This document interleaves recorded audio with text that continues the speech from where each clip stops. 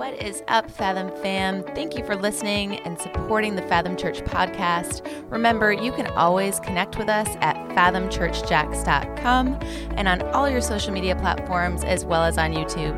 We just want to let you know about a new weekly podcast that is now available to you called Fathom Beyond Sunday. Very different from our normal sermon podcast, really just some casual, engaging conversation on faith, life, and following Jesus between Monday and Saturday, not just on Sunday.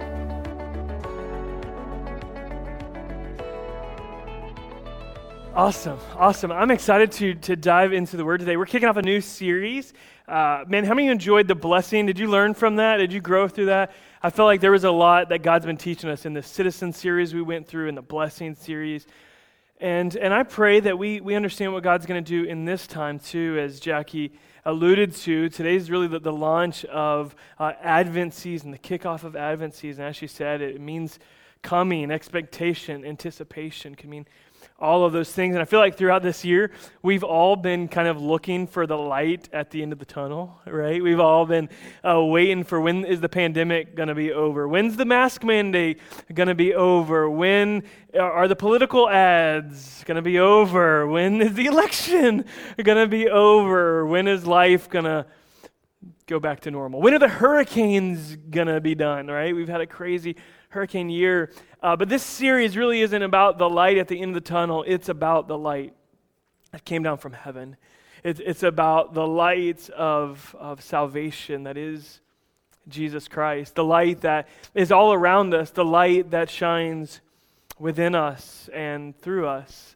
So we're going to be exploring this metaphor that's used throughout the Scripture, both Old and New Testament, that talks about light. And in the New Testament, as Jackie just read, it begins here in the Gospel of John, verse 9, where he says, the true light that came into the world, speaking of Jesus entering into the world. And throughout the Scriptures, Old and New Testament, light has been symbolism for salvation.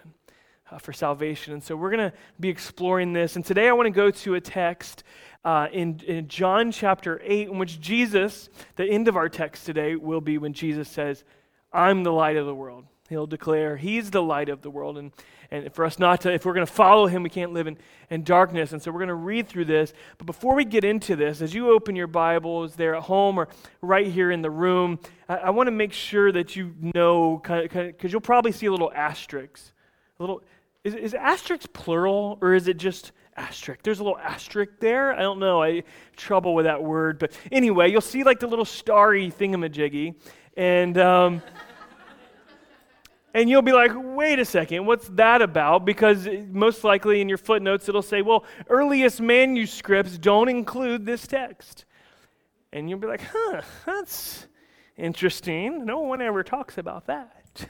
And so just 60 seconds on that asterisk, there's actually a few places in Scripture. There's one in Mark, there's one in Matthew, and here in John, that happens. And I want you to know that what's kind of debated about that is not the content. The content would not be in the Bible if it was not in keeping with the gospel. It would never be included in any manuscripts we have. But as we found older, more ancient manuscripts, they didn't include that. So for whatever reason, the older manuscripts didn't have it. And so maybe later manuscripts found this text that was from there, and they had to figure out where to put it, right? So what's debated is not its content, but its location. There's only, I believe, 3 in the New Testament, in the Gospels in particular, that have this. And so we can talk much deeper about that, but I just want you to know what it is. It's not the content, it's really the location.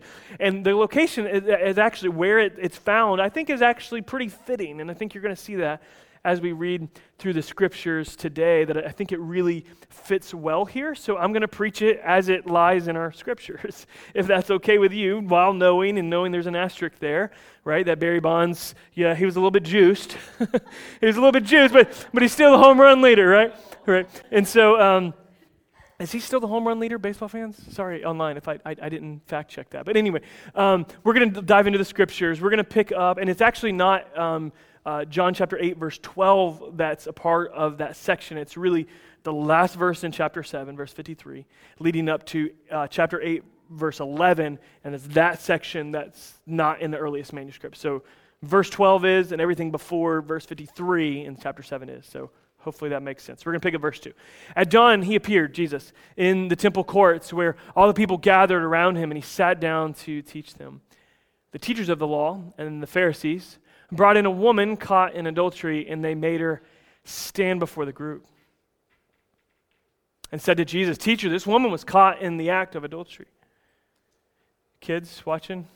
Adultery is when there's two people who are married, and one of those individuals chooses to kiss on somebody that's not their spouse.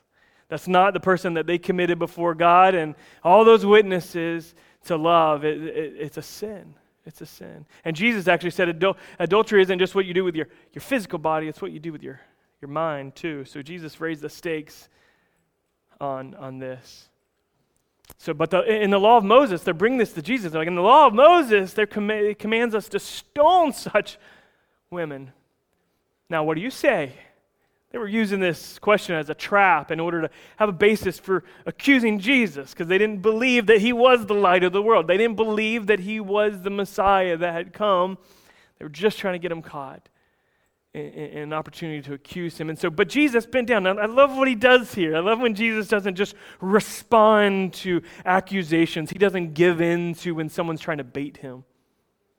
Can I just do a little bit of an aside? Just know how much Satan wants to bait you. Just know how much the enemy wants to bait you in your relationships and opportunities. He's just like sticking it out and just like, just take the message of Jesus here. Just to bend down for a second, just to lower yourself. Not say anything, not trying to put up a defense. Jesus bends down and he starts to write on the ground with his finger. I love this just imagery of Jesus just not responding. I'm just like Jesus, are you listening? We're trying to get you here. And they kept on questioning him, and he straightened up and he said to them, "Let any one of you who's without sin be the first to throw a stone at her." Again, he stooped and he wrote on the ground. The second time he goes down. And at this, those who heard began to go away one at a time. The older ones first, till only Jesus was left with the woman still standing there. People always question, like, what was Jesus writing in the sand, right? There's been many who have speculated about this. I don't know. I'm not even going to speculate today. But Jesus straightened up, and he asked her, "Woman, where are they?" I think I missed verse 9, didn't I? I didn't read verse 9, sorry. To go away, one of the older ones first. Jesus was left there with a woman standing still. Yeah, I did read that, sorry. Jesus straightened up and asked her, "Woman, where are they? Has no one condemned you?" "No one, sir." And she said, "Then neither do I condemn you," Jesus declared. "Go and leave your life of sin." And Jesus spoke again to the people and he said, "I'm the light of the world. Whoever follows me will never walk in darkness, but will have the light of life." As we dive into this text and what it means, I want you to know my heart, as you just leave that verse up there for a second. My heart for every single one of us watching online and in the room here today is that we would receive the light of the world in our life. The light of salvation, of true salvation, as we sang just a few minutes ago. Not religion, not cold religion, but a genuine relationship that brings forth salvation for our souls. And that he would guide us, as he does, as a shepherd, as we just sang about. One that will follow him, and it'll take us out of the darkness that we've been living in. He'll be the light of our life. And so we've got to receive Jesus as the light of the world for our own hearts and our own life. That's the starting point for this. This scene is quite vivid in this moment as Jesus is bending down and they slowly walk away. People have speculated that he was writing their own sins, and that's why they start to walk away. I don't know what he wrote, but I'm guessing metaphorically or physically he drew a line in the sand. And he said, "Hey, there's no one to condemn you. The only one that has the right to condemn you and judge you is the only one standing here, and he's not judging you."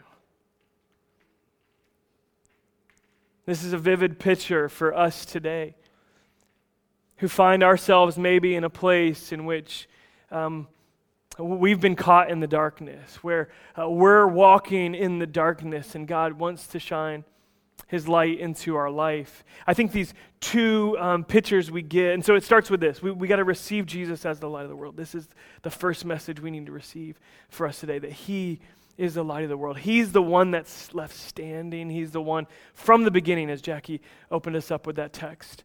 John 1, He in the beginning was the Word. He has always been there and will always be there. But the reality for this woman is that this is an intense moment. Like, what is at stake for her is her life. She's just a prop, essentially, just being used and manipulated so that they can trip Jesus up. They're just using her in this moment. But what's at stake for her is she feels like she's about to get stoned to death. Like physical death. And so Jesus in this moment, by speaking up on her behalf, is very much her salvation. Her physical salvation. The light of her world when the darkness was closing in, the darkness that was within, and the darkness from without in this moment. It's the most terrifying situation that any person could ever imagine in this moment. You know, and this woman, she's been living in darkness. Like, she's been living in this life of sin where she's doing things in secret that nobody knows about. And those get brought before the Savior of the world, before God Himself. And her greatest fear in this moment is relieved as God shows His great mercy and grace.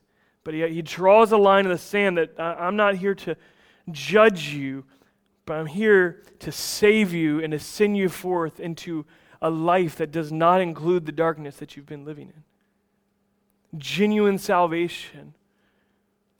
But it's not just her that's in darkness, it's these Pharisees that are in darkness too. Pharisees, you've probably heard this word many times, I've taught on it many times, but Pharisees are basically a small group within Judaism. That they're kind of, I guess you could say, a holiness movement within Judaism.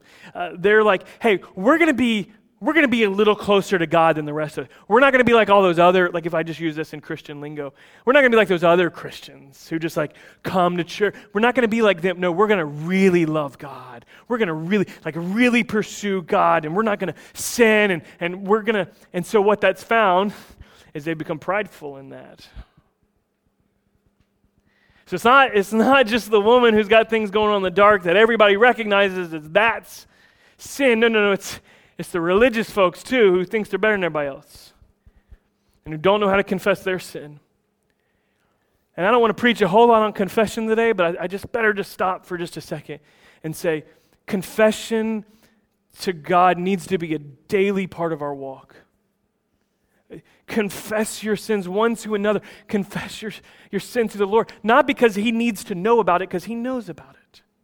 He knows about it. You're not hiding anything from Him. But it's us taking a moment to recognize the darkness that we're in. It's for me to recognize and reject the darkness that I'm living in. And this is where it comes, because you can't receive the light if you can't admit you're in the dark. And everybody saw the woman who had been caught, and it's brought into light now. But they didn't see this one coming. All these super Christians, if I can just say that. They were Jews, but super Christians in the moment who were like, what are you going to do about it? I get messages like this from time to time from good-hearted church folks. Like, hey, Pastor, did you see about this online? I'm like, no, I'm not on Facebook, bro. Did you see about this situation? What are you going to do about this? And I don't know, most of the time I'm just like, kind of go back to a text like this. I've got a right and an opportunity to speak into those things in many times, but oftentimes I'll draw the line in the sand, hey, like, let's just make sure we don't get caught up in this. Let's make sure our hearts don't find ourselves judging everybody else, then we're just as in the dark as they are. So we got to reject the darkness in our life. I think it's so important for us to really begin to acknowledge this. There's this city in Norway, I forget what it's called. Yeah, some Norwegians. Yeah. Have you been there? Okay, awesome. That's why you're hooting. Yeah, you're a missionary there? I didn't know that. Awesome. But there's a city, you probably know up there, that it gets dark for like 3 months of the year. forget what it's called, but it's like so close to the Arctic Circle. From November through January, it's completely dark. The sun does not come out. I think in Alaska, it's like this. The sun's barely out. It's just barely showing, or it's not even showing. It's just a little bit of illumination. And I'll just tell you, I don't know about you, but this time of year, I hate the time change. Like if we're voting about that, Fathom Church, we're not going with it. I'm back in the Sunshine State for a reason. I love the sunshine. I like it light, get more work done, take bike rides and walks and all that stuff. And so I just reject that darkness in Jesus' name. Just do. And the reality is we've got to reject the darkness that we've been living in. We've got to reject the darkness. And you say, well, how do we do that? And what it really is being talked about when Jesus says we won't walk in the darkness. We won't do that. What is Jesus talking about? I think there's a lot of things he's talking about. I think he's talking about pride. We're not going to walk in pride and denial that we don't need him, that we don't need salvation. That's walking in darkness. That's like we don't see it, that we need him. Secondly, I think it's also could be what's talked about in 1 John chapter 3, verses 1 through 10, particularly verse 10, where Jesus says that no one born of God will continue in a pattern of sinning. Continue walking in this. Like we won't continue to be mastered by this. And so I think that's what we do. It's through pride. It's through rejecting. It's denial that we're living in the darkness like these Pharisees were, and they end up walking away. So we've got to reject the darkness. And Jesus in this moment is giving her a moment to see the light of his salvation. You say, okay, well, how do we not walk in darkness? And why do even Christians who love God with their heart but yet find themselves walking in the darkness again? Is that even possible? Jesus really says it's not possible. I would kind of take it with a little bit of a wider scope and say that they're kind of working hand in hand as we're coming to understand greater the salvation that he's given us. We're being loosed of this darkness as we're allowing his light to shine within our life. Just recently, we're doing some work at the house and got projects happening here, one at the house. And we got into a situation with a footer we were pouring, and there was plumbing running right through it. There was a big old rusty cast iron pipe, and had to have them come in and reroute it. And when they did, man, we opened that pipe up, and it was rough looking. And this is like where like the sewage comes out, from the house. In fact, we had cut it thinking it wasn't important. Not this past Friday, but the Friday before. We were like, that can't be used. There's no way that's being used. And so we cut it and moved it out of the way. And then we come out there, and Taryn's like, why is that dripping like that? And I look down the hole, and it's all wet. And I'm like, uh-oh. It was one of those moments. And we had to reroute it, and we had to back it up and get all of the dead plumbing out of there. And I think a lot of us were walking in the darkness because the plumbing, I'll just say, is our mind.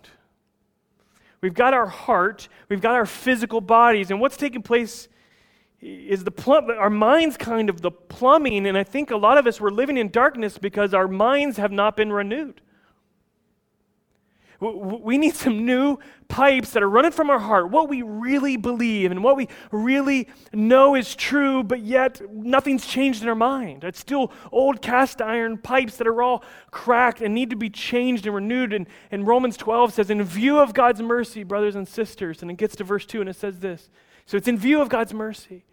Don't conform to the pattern of this world, but be transformed by the renewing of your mind. Then you'll be able to test and prove what God's will is, his good, pleasing, and perfect will. And so I would just ask you for just a moment, like in what ways has darkness kind of invaded your own heart, your own mind? What darkness have you gotten comfortable living in? Because I believe in order to not walk in the darkness, in order to follow Jesus, we need a renewing of our mind. We need some new plumbing running from our heart to our actions. We need to clean out. In the verse in which they come to Jesus and they ask him, what's the greatest commandment? Jesus, you guys remember this one? Like, what's the greatest commandment? And what does Jesus say? Like, love the Lord your God with all your heart, your soul, and what's he say? Anybody know? He says your mind. With all your heart, soul, and mind. And so Jesus is quoting, but he's also adopting, and shifting the Jewish Shema. The Jewish Shema comes in Deuteronomy chapter 6.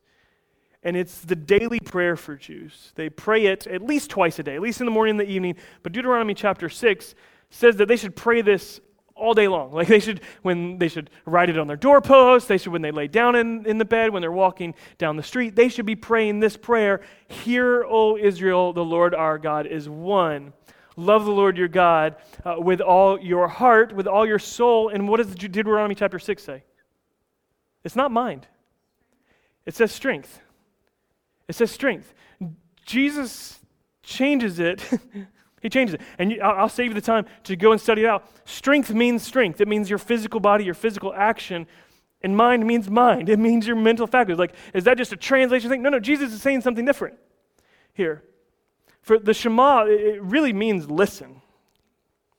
My son Camden is sitting up here on the front row. He's an awesome kid. When I ask him to do something, and I say, hey, bud, I need you to listen to me for a minute, and I ask him to do something, if he doesn't do that, and he comes back to me and says, but Dad, I was listening.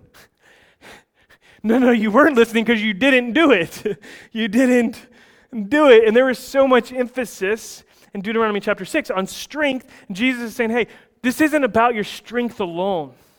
Obedience isn't about strength alone and you doing it. Just, I'm going to try harder and try harder. No.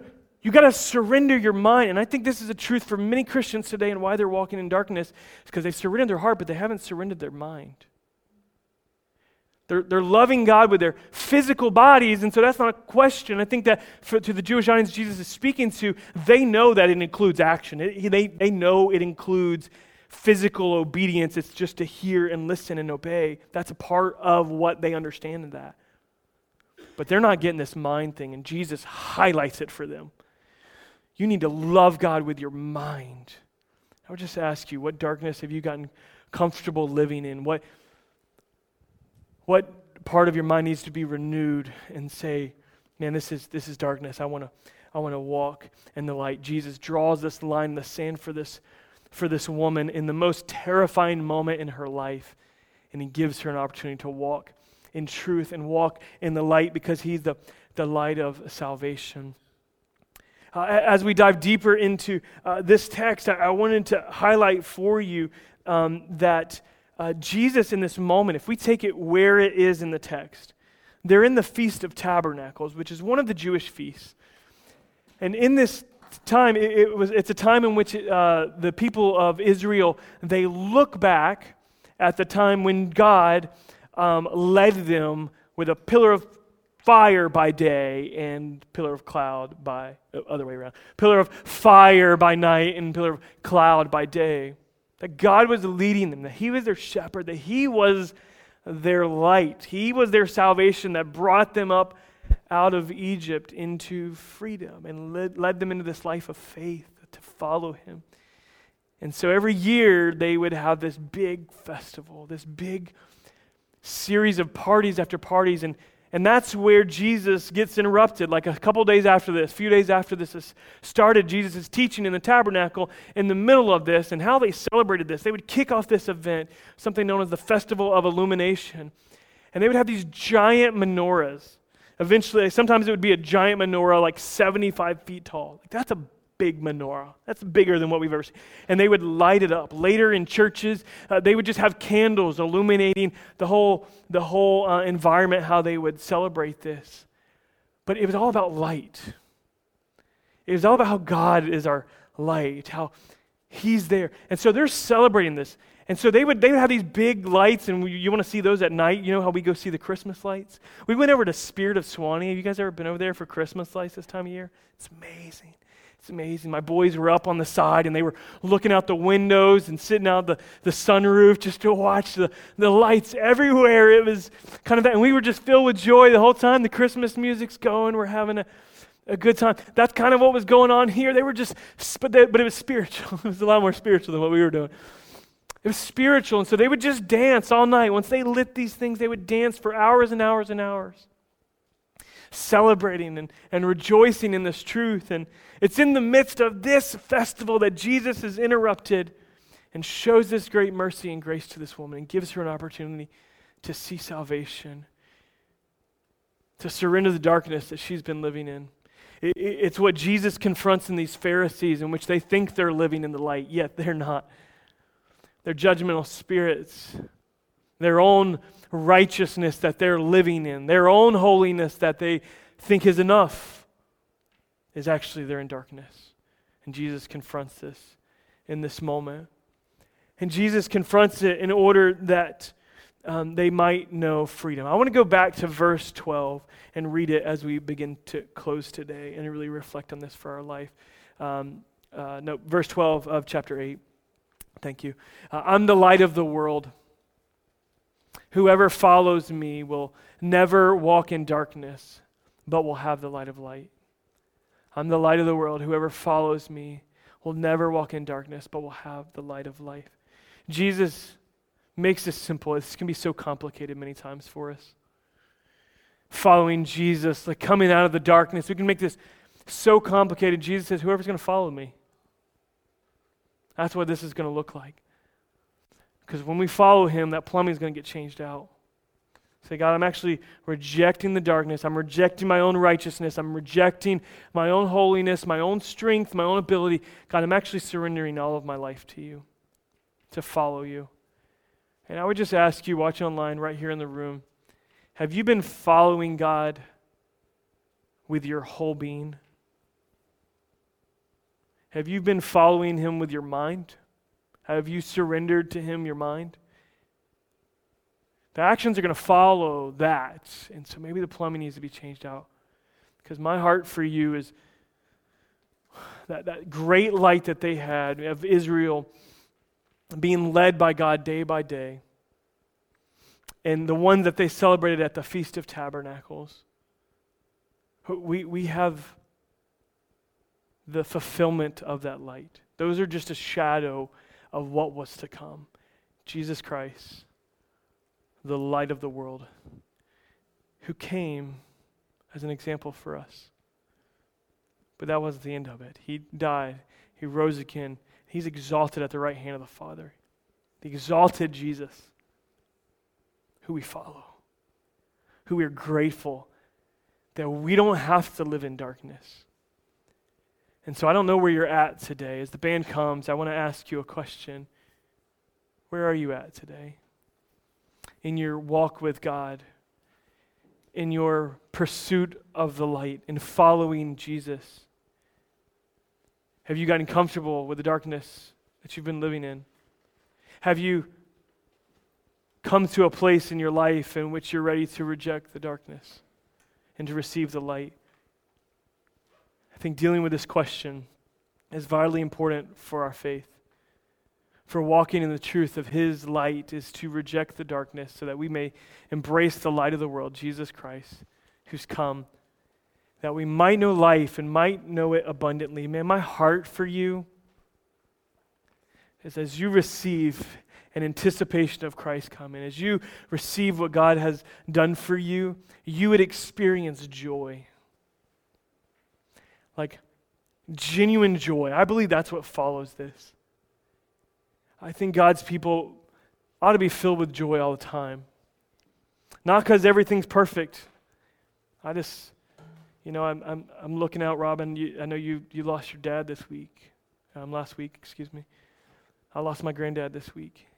Not because everything's perfect, but there's a joy because of God's goodness and his light and salvation that is given to us. And man, I just want you to enter into the season just celebrating the goodness of God, just celebrating salvation that has come for us. That's given us the light of life that we have to enjoy and respond to.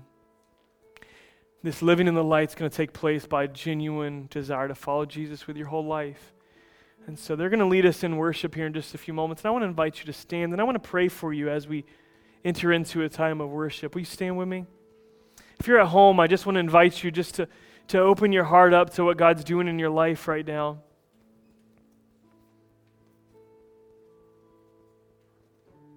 And I just want you for a moment just to imagine yourself in this woman's shoes.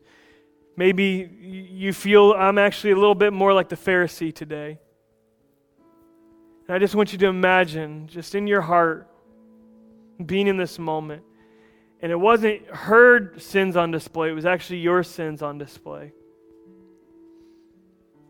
Imagine the love of Jesus in this moment, the fear of death. And God draws a line in the sand. Not just so that others won't judge you, but so that we might know freedom and we might know light, and we might walk in the fullness of His love and joy in the midst of this ceremony. God, we thank you for your word. We thank you for Jesus Christ, Emmanuel, God with us, who has come to this earth to abide among His people. God, we've been overwhelmed by a year of darkness. The darkness of death of 250,000 some odd people who have just been on display of passing away from this virus. God, we've been overwhelmed by some of the hurt, the job loss, the pain that we've seen all around us.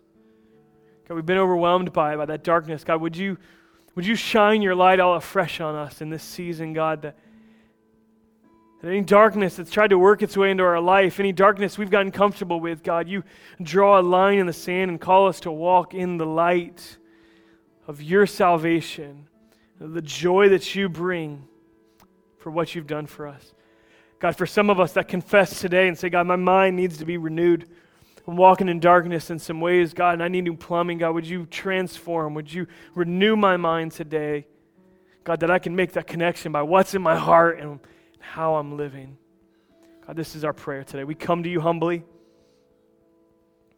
Sinners and saints, God, we come to you humbly knowing we need you.